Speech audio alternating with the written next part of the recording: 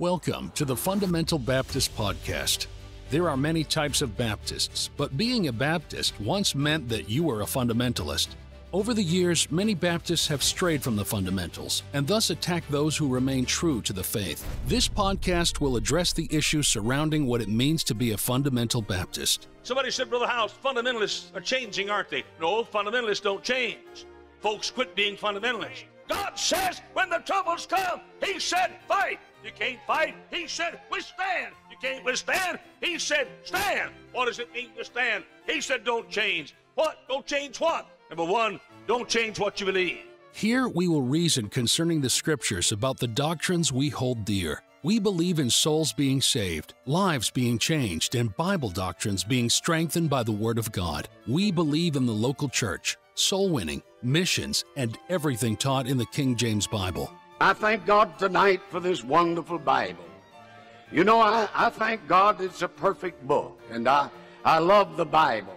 Doesn't need any addition, no correction, nothing taken from it. Thank God tonight for the Holy Bible. I like it just like it is. We are not ashamed of being fundamental Baptists, and we want to encourage others to remain true to the Bible, their Baptist heritage, and to not change what they have been given. You just stick with the book. You can't beat this book. Why does every generation feel that we got to change it just a little bit because our daddy did it like this and our granddaddy did it like that, and let's change it just a little bit? You change it, and things that are different are not the same. The same commit thou to faithful men. Thank you for joining us in our discussion of what it means to be a fundamental Baptist.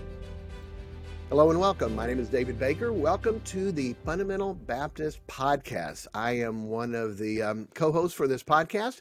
And a little introduction about me. I'm the pastor of the Family Baptist Church in Columbia, Tennessee, vice president of Independent Baptist Online College, married to my wonderful wife, Laura, for 31 years. We have 11 children together. If you missed episode 0, it'll explain a lot more of what we're doing, so make sure you go back and listen to that. On this podcast, we're going to interview other pastors, preachers, have other guests on here, but the main person that will be on is my co-host, Tim Peterson, who is the youth director in our church and married to our oldest daughter, Sarah. And so many younger people today are going off the rails and totally throwing away what they were taught. I appreciate Brother Tim, his beliefs, his convictions, and his life, and love serving the Lord with him. And I'm so glad that my daughter found a guy who loves God and wants to serve God, and we have a great time serving together. So, Brother Tim, tell us a little bit about you, your background, where you're from, your church, your pastor, your family, your college, and all of that. Yeah, so a little bit about me. I grew up in Southern California, about an hour north of San Diego is where we were at in Wildemar, California. Grew up my entire life out there, and grew up in a good family, good home, good parents, and good siblings and things. And it was we grew up at a church in Southern California at Wildemar. Is Faith Baptist Church is the church we grew up at, and went to school there. Went to the Christian school. Kindergarten through 12th grade, the whole 9 yards. Got to be there all growing up, and sports and science fairs and bus routes and all the different things, and just enjoyed it. And then went to college in Kentucky, met Sarah there, and we got married just about going into my senior year, I think partway through my junior year, and then finished out my senior year on Independent Baptist Online College, sort of right as it was launching. Really enjoyed that, learned a lot from there, and got my pastoral theology degree from there. Shortly thereafter, we moved down here to Columbia, Tennessee, and we love it. We've been here for about 5 years now, and got to do a lot of things, and I've really enjoyed it. So that's just a little bit the synopsis of it. Awesome. That's great. And I believe you have some children that helped us have a lot of grandchildren. So tell us about them. Yep. So we were married in July of 2016, and at the time of this recording, it is January 2022, and we have 5 children, 4 and under, with 1 on the way in about the next month or so.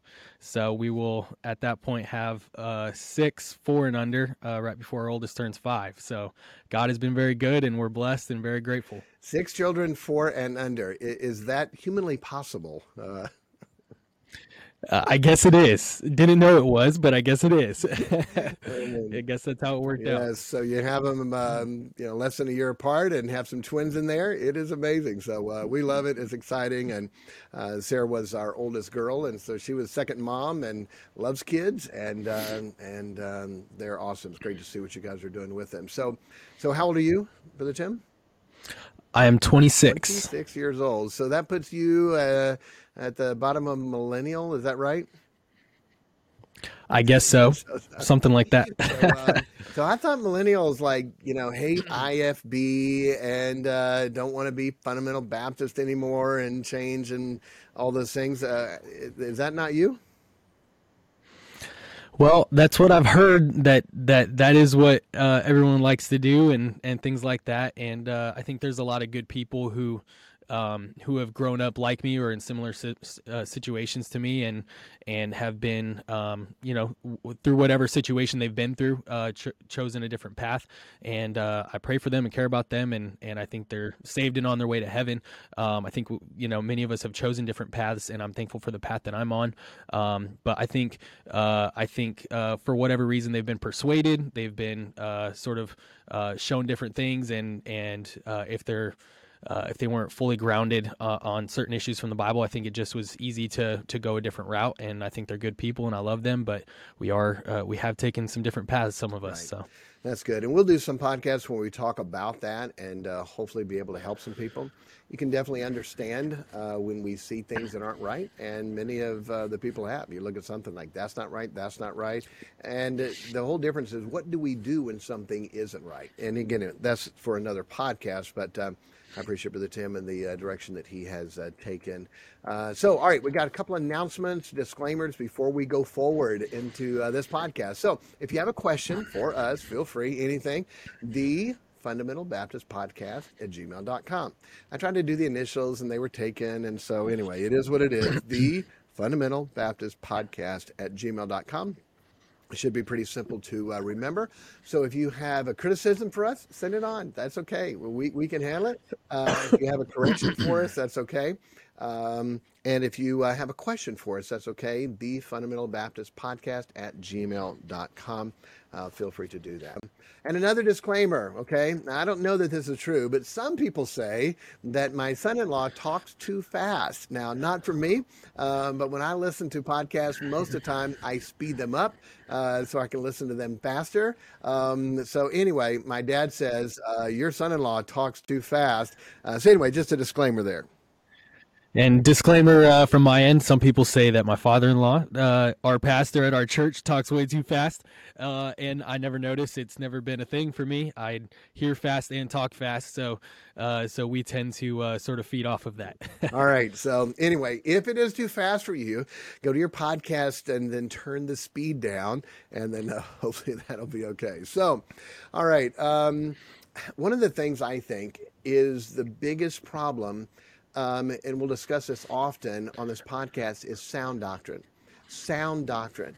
Sound doctrine is this. Doctrine is teaching. Sound means it's solid. It means there are no holes in it. This boat is sound. This engine is sound. There are no holes in it. There are no problems with it.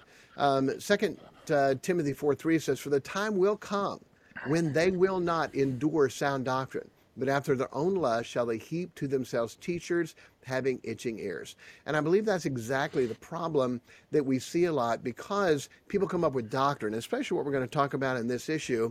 There's doctrine, they're teaching, but boy, it's not sound. There's so many holes in it, and if it has a hole in it, then it's not sound. I don't know how many times I've, Brother Tim, talked to people and they go, oh, preacher, I was reading this, I had this thought, and they tell me this idea they had from the Bible, like, okay, and I listen to it, and then I say, well, what about, and I'll bring up a scripture, and they're like, oh, okay, yeah, you're right, that doesn't fit. And then they go on their way. But that happens so many times. You have a thought, you think it's okay. I'm sure I've done that before too. But then what we're supposed to do is take that thought and make sure we run it, filter it through the Bible, and see if there are any holes in it. There's a teaching that God gave me, and it's biblical and it's solid and was all the way through the Bible, but I'd never heard anybody else preach that. And so I would bounce it off a bunch of preachers, older preachers, mean preachers that are going to tell me exactly what they think. I was at a conference and asked this older mean preacher out for breakfast and paid for it and ran this by him. And he said, I said, so are there any holes in it? He goes, no, I can't see any holes in it. That sounds like right kind of doctrine. Okay, good. And I think sometimes we don't do that. We have a thought, we run on it, or we read something, or we listen to something, and then we get on that. So sound doctrine is really a big deal. And just to illustrate that, eternal security. Okay, the salvation, once you get saved, you're eternally secure. God gave you everlasting life. Eternal life is forever. You can't lose it. You're born into God's family. You're always one of God's children. When we do wrong, God spanks us. We may lose rewards, but we're always one of his children. There are no holes in that. You could bring up all day, what about, and I promise you, biblically and logically, we're going to be able to get that. That is sound doctrine. There are no holes in that. And so, Tim, how many times have you heard and seen things like that that's just like, boy, you shake your head and go, that doesn't make sense.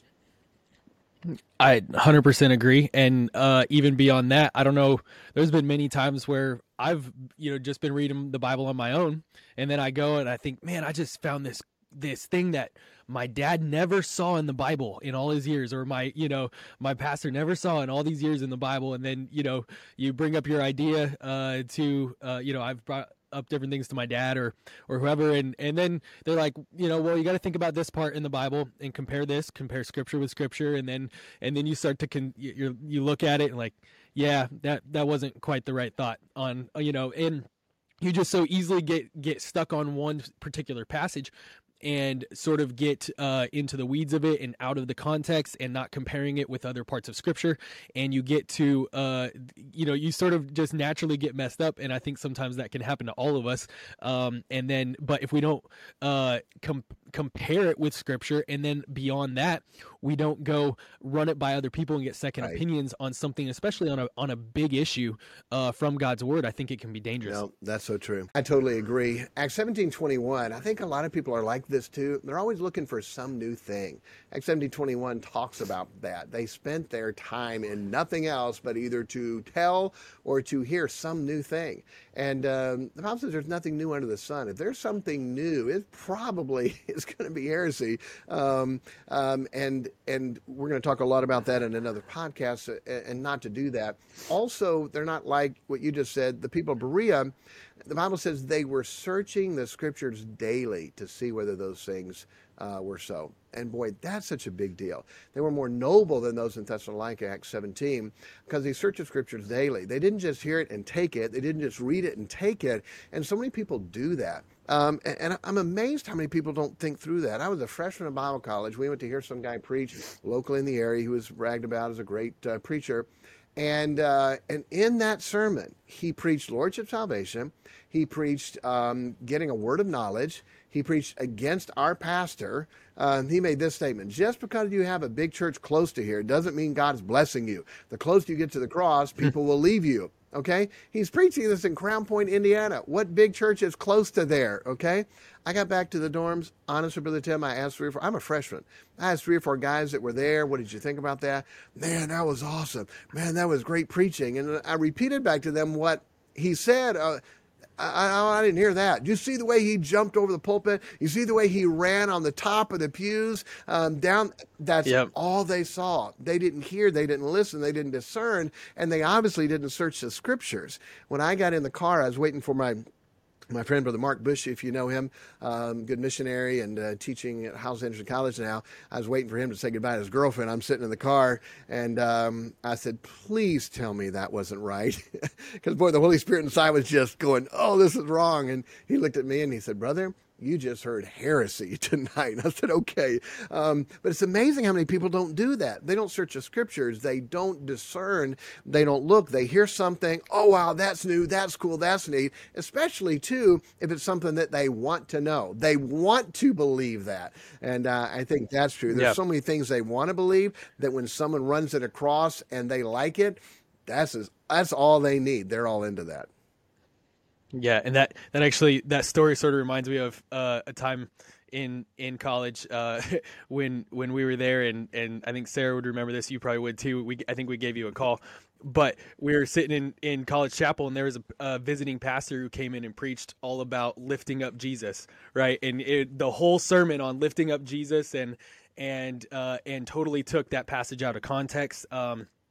And in regards to lifting him up, and it's all about just praising Jesus, and it has nothing to do with signifying the death that he died, and with Jesus being lifted up on the cross, right? And everyone's just amen and amen, and the teacher afterwards gets up and, man, so good, lift up the name of Jesus. And the way he taught it and preached it, it was completely out of context, and we were like, that doesn't make any sense. But you sort of just you listen and think whatever's being said from there is true, and there's no discernment. And sometimes I feel like we can sort of get a lack of discernment in certain situations. Absolutely, so many things like that, and really that's what we want with this podcast. We're not mean, angry, hateful. Now sometimes I promise you we will get animated in this because these things are important. But boy, we love God, love life. I love to laugh and have fun. But boy, when you see false doctrine messing up people, messing up families, messing up couples. The episode 0, I talk about this, but my assistant pastor that just went totally off, pulled so many people away, and people that had never drank were now drinking. Now they're getting drunk. Now they're bouncing in a bar. Now they're divorced. They had never even drank before, but he started teaching, oh, there's nothing wrong with drinking. Guess what? That's all they needed. And boom, they're gone. And they saw the things of that. And we'll talk about that. That will definitely be an issue down the road. But all right, so we want to get into this, and this is really big. So we're going to talk about a new doctrine that I had never heard about. I've been preaching now 32 years. I have never heard anyone do and talk about this. And this came from some guys. We're not going to use our name of the podcast, not trying to promote that. And hopefully I'm corresponding with these guys and trying to help them, and hopefully that we can. Hopefully this podcast can. Hopefully they would take this as a kind rebuke, where the Bible says, reprove, rebuke, exhort with all long-suffering and doctrine. Hopefully they could take this and go, okay, man, we were off on a little bit, and hopefully we could help them. But I never ever even heard this. And it was two guys that went to college where I went to college, one guy that went to college where you went to college, and they just have this doctrine on the new covenant that they have totally messed up. And we don't have time in this podcast, and this may be a part 1 and part 2, even on this one. We don't have time to go in and teach all about covenants, but a covenant is a commitment that holds power. Webster's dictionary defines covenant as usually a formal, solemn, binding agreement. Okay, in the Bible there's the Adamic, the Adam covenant, there's the Noah covenant, there's the Abrahamic covenant, there's the Israel covenant, there's the Mosaic covenant, there's the David covenant that someone from his family line would always be on the throne of Judah. And then there's a new covenant talked about in Jeremiah 31 and Matthew and Hebrews. And this new covenant, and what they say is this new covenant is doing away with everything of the old. Okay, I got that. But boy, how they take that and how they interpret that is just totally wrong. So that nothing else in the Bible we need to do or go by except accept Jesus as your Savior. That's it. And then just live in Jesus and rejoice in Jesus and enjoy Jesus. And boy, that's good. That sounds good. And boy, people love that. But biblically, there's so much more that God still does want us to do. And so I'm going to read Hebrews 8, 6 through 13, just to read that. And so now, but now hath he obtained a more excellent ministry, by how much also he is a mediator of a better covenant, which was established upon better promises. For if that first covenant had been faultless, then should no place have been sought for the second. For finding fault with them, he saith, Behold, the days come, saith the Lord, when I will make a new covenant with the house of Israel and the house of Judah. So he's talking Old Testament. That was a prophesy of that. Verse 9, not according to the covenant that I made with their fathers in the days when I took them by the hand to lead them out of Egypt, because they continued not in my covenant, and I regarded them not, saith the Lord. For this is the covenant that I will make with the house of Israel after those days, saith the Lord. I will put my laws in their mind, and write them in their hearts, and I will be to them a God, and they shall be to me a people. And they shall not teach every man his neighbor, and every man his brother, saying, Know the Lord, for all shall know me, from the least to the greatest. For I will be merciful to their unrighteousness, and their sins and their iniquities will I remember no more. In that he saith, A new covenant he hath made the first old. Now that which decayeth and waxeth old is ready to vanish away. Very simply, the old covenant of the priest ministering with the blood of bulls and goats and lambs and turtles wasn't perfect. Now that Jesus has come and has paid for our sins, and the sprinkling of that blood is on the mercy seat in heaven, the old covenant is done. So we don't sacrifice the blood of animals anymore, because that which is perfect, Jesus Christ, the sacrifice, the Lamb of God that taketh away the sin of the world. And so he atoned not for a year, but Jesus' blood sprinkled is sprinkled forever. It's done. Okay? And so we do not and are not under those things. Now listen very carefully. This is such a big thing. Anything that Jesus didn't take away is still there. In the military, by the time we had it was called the General Orders. And our first General Order, and I can't quote it, it's been 32 years for me, but basically the gist of it was, you continue with the last command given until you're given another command. Okay, and it's called the first General Order. And so we literally had some guys, wasn't my platoon, but I heard about this, that they were given a command, forward march. And in that forward march, they were marching. Well, the drill sergeant got pulled away by somebody else and something else that was going on. And so the platoon marched, and they kept marching, and they got to the end where there was a fence, and everyone stopped, except this one guy. He kept going, went over the fence, kept marching. They found him in town a few hours later, and he's just walking downtown, and it's like, what are you doing? It's like, I'm continuing with the last command given. The last command given me was forward march, so I'm forward marching. They tried to give him an Article 15, which is they tried to bring a case against him. He could lose rank and lose pay, and he won that because he continued with the last command given, okay? And so biblically, when God gave us a command and he didn't change it, he didn't take it away, then it's still there. And so the things that were changed very simply, Jesus, okay? Jesus is our sacrifice, so we don't have to sacrifice the blood of bulls and goats and things anymore. It's like this. The lamb was a picture of Jesus to come. Now that we have Jesus, do we need the picture anymore? Brother Tim, I don't know about this for you, but when I was dating my wife, I had all these pictures of my wife. And I had them on my dorm, I had them on the wall, I had them everywhere. And boy, I would look at those pictures all the time. Since I got married, you know what? We still have pictures around, but I don't spend much time looking at those pictures. You want to guess why? I've got the real thing. Why do I need the pictures when I've got the real thing? And so that is very simply what happened. Jesus is a sacrifice. He's come. We don't need the sacrifices anymore. And that's very clear and biblical and explained. All right, so the first thing that they said had changed were the sacrifices. Jesus is a lamb.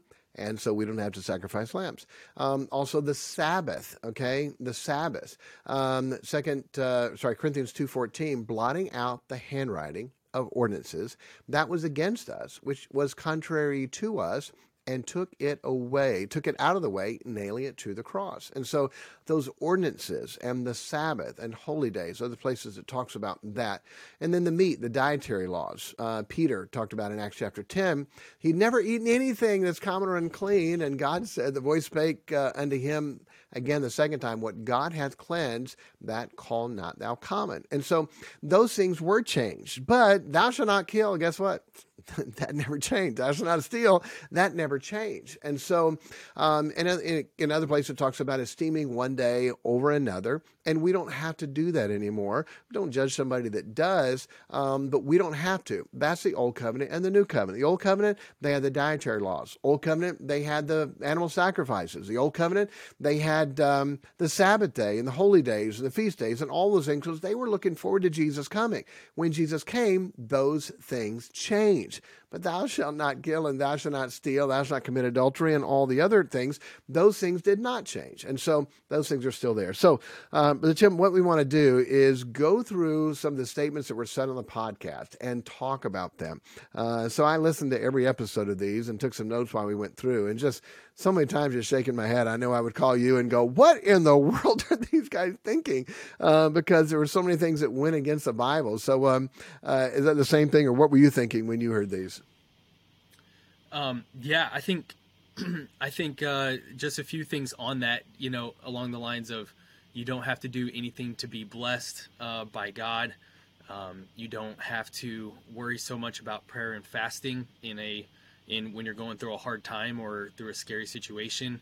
And a few things like that, though I think sometimes they may be trying to come from a good place and things like that, they're just off on that, because those are very valuable and very important things from God's word, and in Scripture it lays it out, that, and we'll go into that.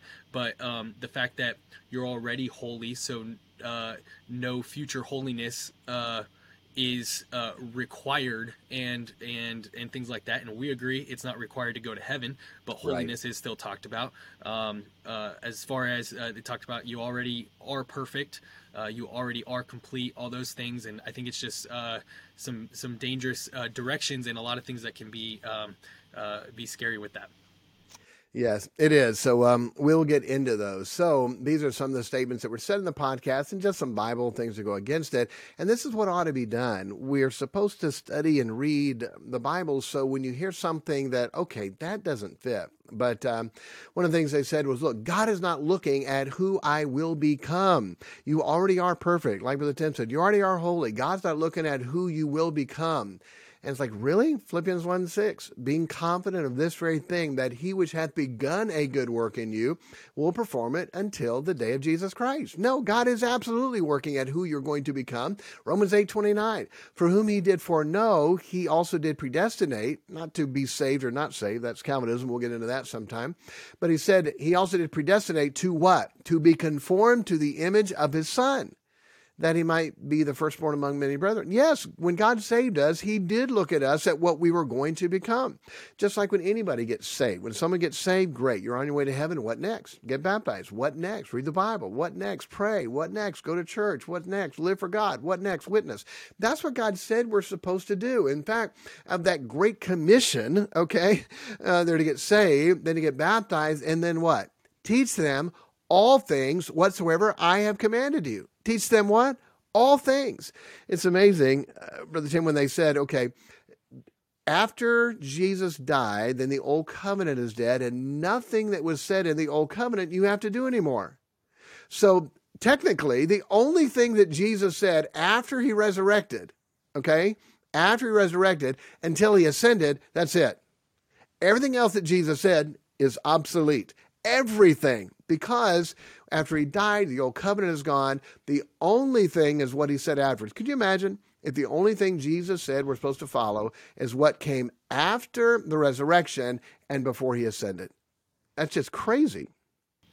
I 100% agree. When you dive into those verses and going through the Gospels, just what you said with Matthew 28:14 and 15, go ye therefore and teach all nations, baptizing them in the name of the Father and of the Son and of the Holy Ghost. And that key phrase, teaching them to observe all things whatsoever I have commanded you. Christ was telling them to go teach the rest of the world what I just taught you. And I think one of the biggest parts about that is the fact that, right, when you look at who we are as Christians, and the Bible talks about the spirit of adoption, and we are adopted into God's family as Christians and as believers, and we are joint heirs with Christ, right?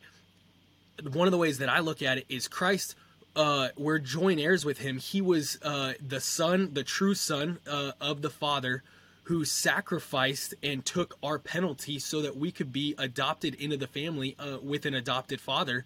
And he was teaching us, as a son who paid the ultimate price for us to be a part of this family and adopted into this family, Christ was teaching us how to be sons to the Father.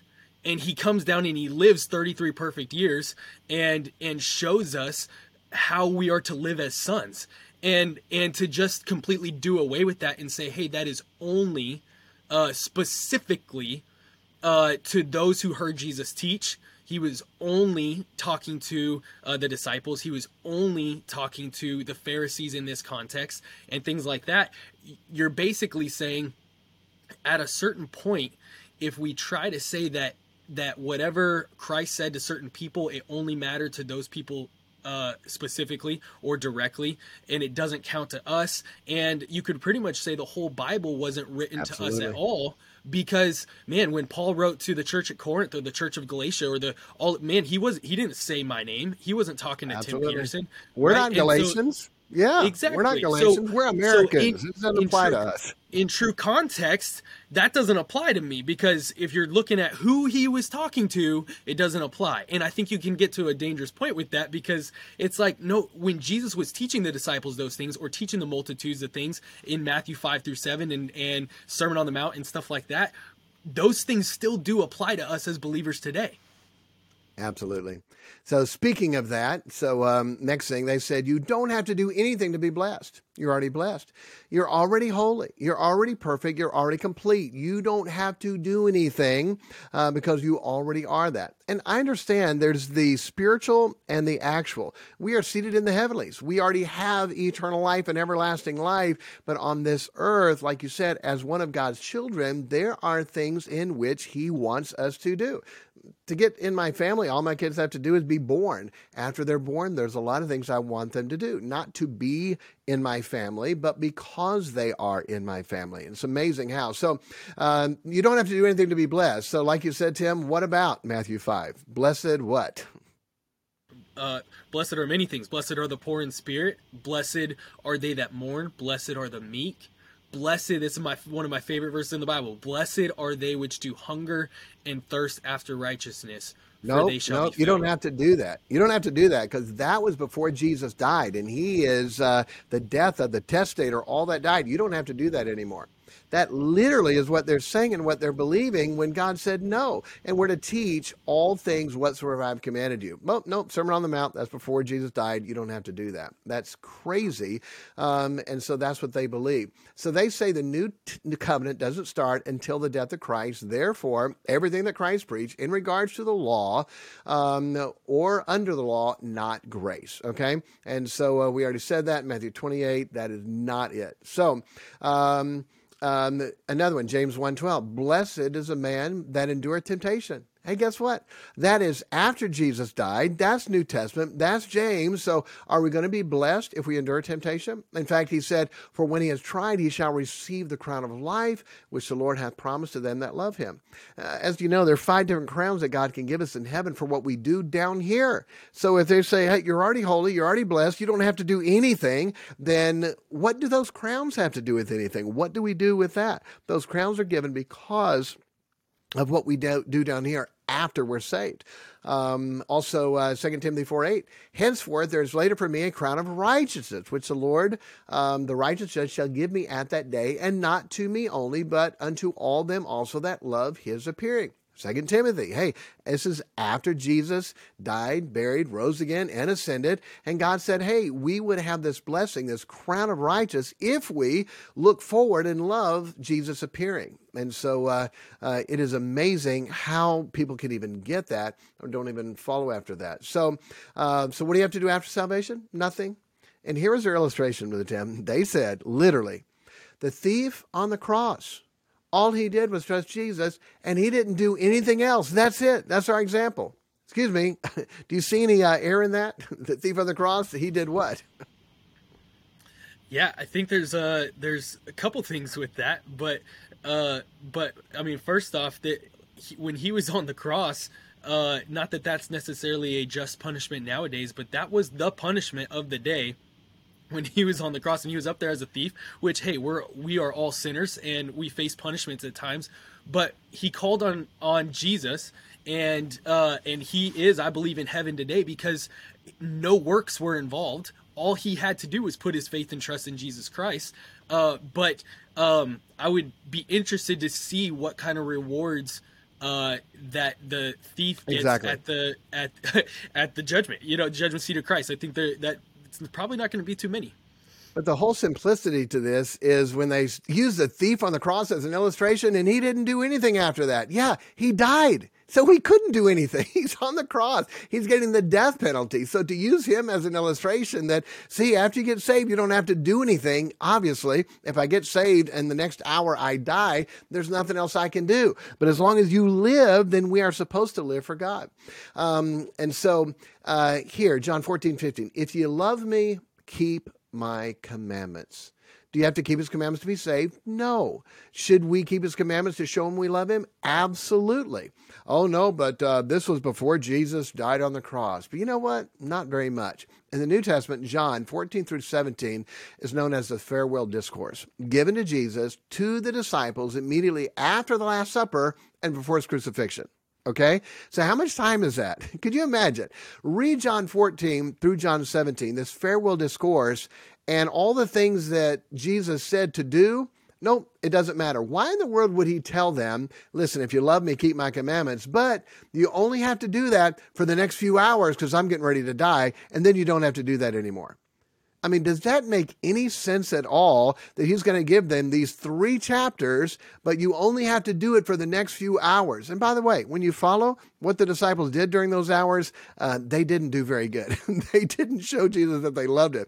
Cursed for, denied Christ, ran. No, that's not what Jesus told them to do. And it's amazing. Nope, Jesus said that before he died, so none of that matters. No, absolutely it does. He's giving his disciples what they're supposed to do after he's dead and what they're supposed to do for the rest of their life. Then they said, you don't have a desire to sin anymore. Really? Where in the world do you get that? Paul said in 1 Timothy 1:15, he said, he came in the world to save sinners, of whom I am chief, not was, who am chief.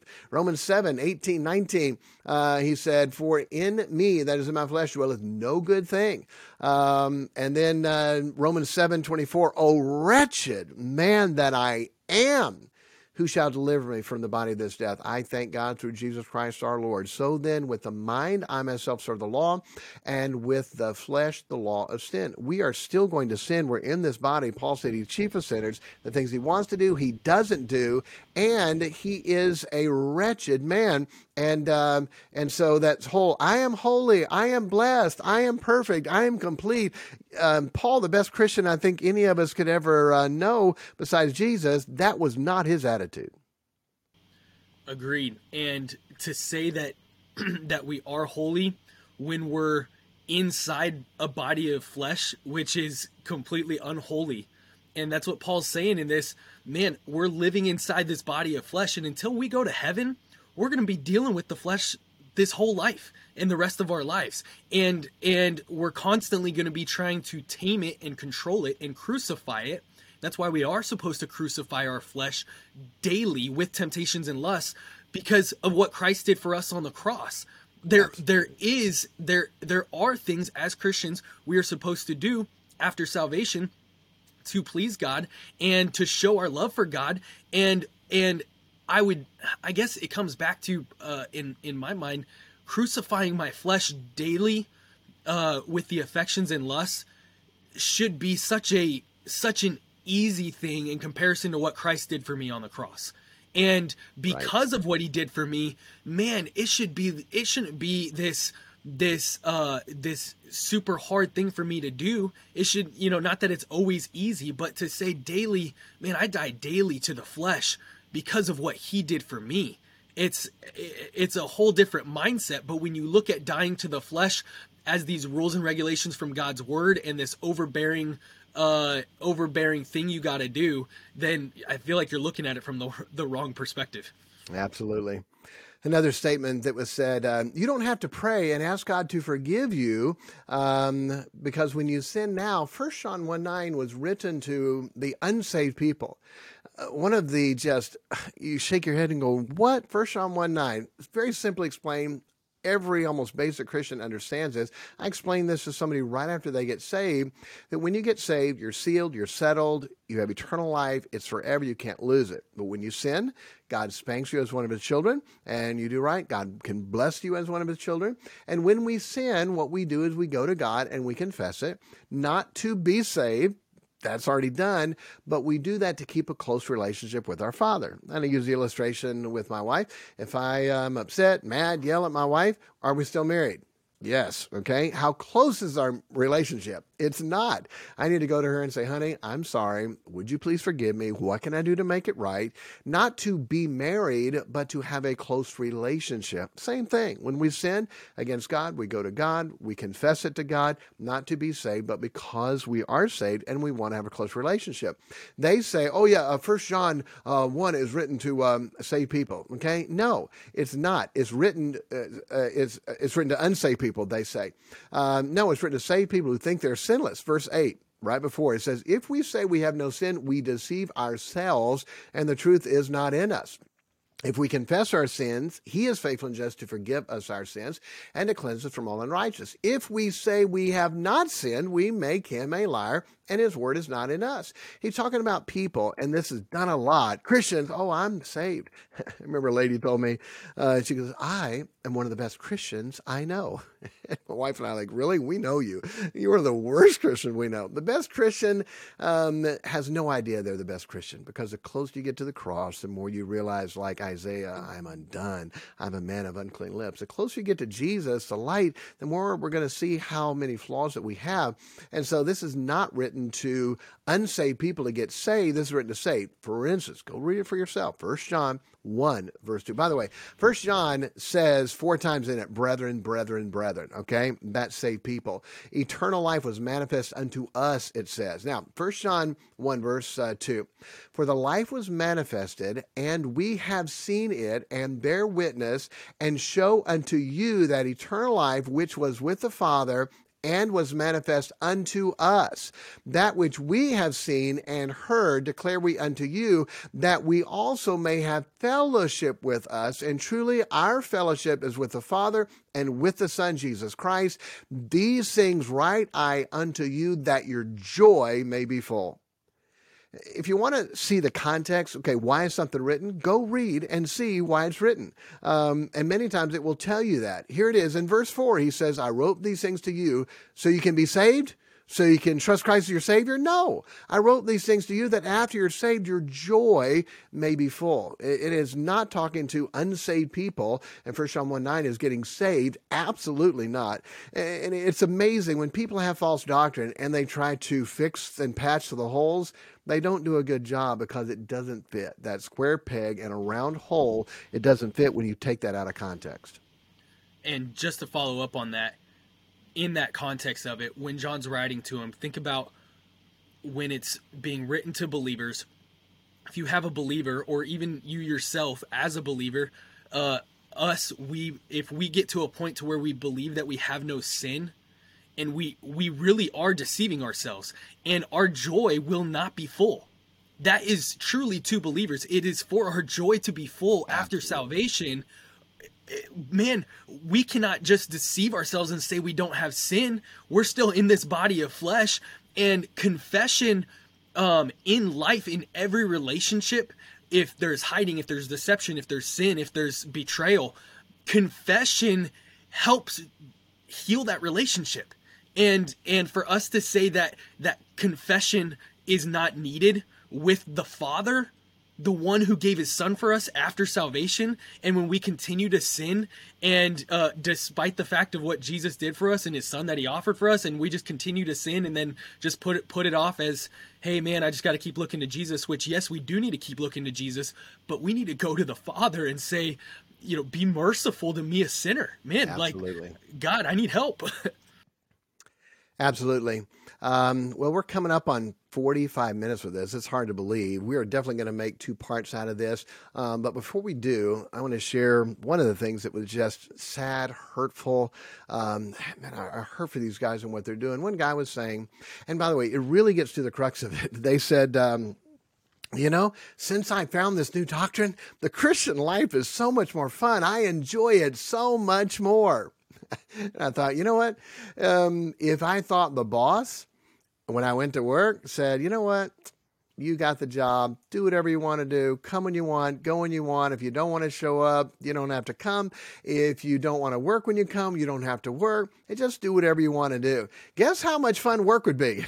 Hey, Brother Tim, if that was your job, how much fun? I enjoy my work so much more now that I realize I don't have to do anything. Okay? Of course you're going to, but you're going to wake up one day and that boss is going to go, guess what? No, that's not it. And that's not what Jesus is saying at all. How would your job be? Would your job be more fun if you didn't have to do anything? Definitely. And to that point, if the boss says, hey, you're hired and you can really do whatever you want, and but at the end you'll be paid off your work. You're hired, but you're going to be paid off your work.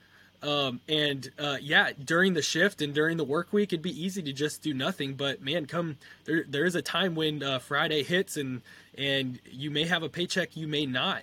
And man, we're going to be at the judgment seat of Christ and standing before the throne, and what we do with our life and how we offer our body as a living sacrifice and get the gospel out to others, that is going to be judged. We will face judgment as saved people. We will face judgment. That is going to happen. That's biblical. And to act like there will be no judgment whatsoever, it's not the great white throne. It's the judgment seat of Christ for Christians. There will be judgment. So to try and act like that part of the Bible is not there, I feel like is blind. Yeah, absolutely. Romans 14, as it is written, as I live, saith the Lord, every knee shall bow to me, and every tongue shall confess to God. So then every one of us shall give account of himself to God. And again, that's not talking about the great white throne judgment. 2 Corinthians 5:10, for we must all appear before the judgment seat of Christ, that everyone may receive the things done in his body according to that he had done, whether it be good or bad. As Brother Tim said, we're rewarded according to our labor. All right, you're hired. Hey, you're saved. Here's what I want you to do. But if you don't, you're still saved, but you will be rewarded according to your labor. Because one day, Jesus, when we stand before him and kneel and bow, okay, give an account, one day he's going to look at us and either say, well done, thou good and faithful servant, and put a crown on our head. Or one day he's going to look at us and say, you are a wicked and slothful servant. And I cannot fathom Jesus looking at me and saying that. And so absolutely, we're rewarded according to our labor. You're saved, but what we do will matter, not to get you to heaven, but the rewards, somehow the treasures that are laid up in heaven, the crowns, who knows? We know more about hell than we do about heaven. When Paul saw the third heaven, he said, it's unlawful. I can't put in words what I saw, but boy, we don't have to see it as long as we're doing what he says when he comes to find us. What? So doing. That's what he wants us to do. So, Tim, I'm going to tell this one other story, and then if you have anything in closing there for us. But it is one of the guys said that, man, and you hear the attitude then, most of the guys that get off on this kind of stuff, they were rebels already, and they complied for a while to the preaching and teaching that was taught to them. But they were rebels already, and almost every one of them I've heard give the testimony like that. Not all of them, but many of them do. And so now they found this new way where they can do whatever they want, and there's no big deal, and it doesn't matter. And this one guy said, man, I hate it when they tell me, man, you're not right with God. I am right with God. I'm saved. No matter what I do, I am right with God. And you don't have to do anything to be blessed. And it doesn't matter. And it's amazing. I was, right after I heard that podcast, I was reading the book of Acts, and we have the story there in Acts chapter 8 of Simon, okay? Simon got saved, the Bible says. Simon said that he got saved, and he got baptized, and now he wanted to serve God. So verse 13, then Simon himself believed also. And when he was baptized, he continued with Philip and wondered, beholding the miracles and signs that were done. Okay? You can't deny it. This guy would say, this is Acts. Okay? This is New Covenant. All right? New Covenant in Acts. So I don't know how they're going to get out of this or how they try to. And so they saw the Holy Ghost come down. They saw the Holy Ghost was given when they laid on hands. And so then Simon saw that through, this is verse 18, through laying on of hands, on the apostles' hands, the Holy Ghost was given. He offered them money. saying, give me also this power, that on whomsoever I lay hands, he may receive the Holy Ghost. Verse 20, Peter said unto him, thy money perish with thee, because thou hast thought that the gift of God may be purchased with money. Thou hast neither part nor lot in this matter, for thy heart is not right in the sight of God. What? He said, you don't have to do anything. You are right with God. Guess what? Peter said he is not. And these guys are going to find out they're not either. And then he said, repent. What? No, I can do whatever I want. I'm saved. This new covenant. I don't have to change anything. I can do what I want. Repent, therefore, of this thy wickedness and pray God. He's the one that also said, you don't have to pray. Daughter's in the hospital. I don't have to pray. I can just rest that God's okay. He said, your heart's not right with God. You need to repent and pray God if perhaps the thought of thine heart may be forgiven thee. It's just, wow, I just heard that. And God said, yes, heresy is what they're in. Teaching heresy.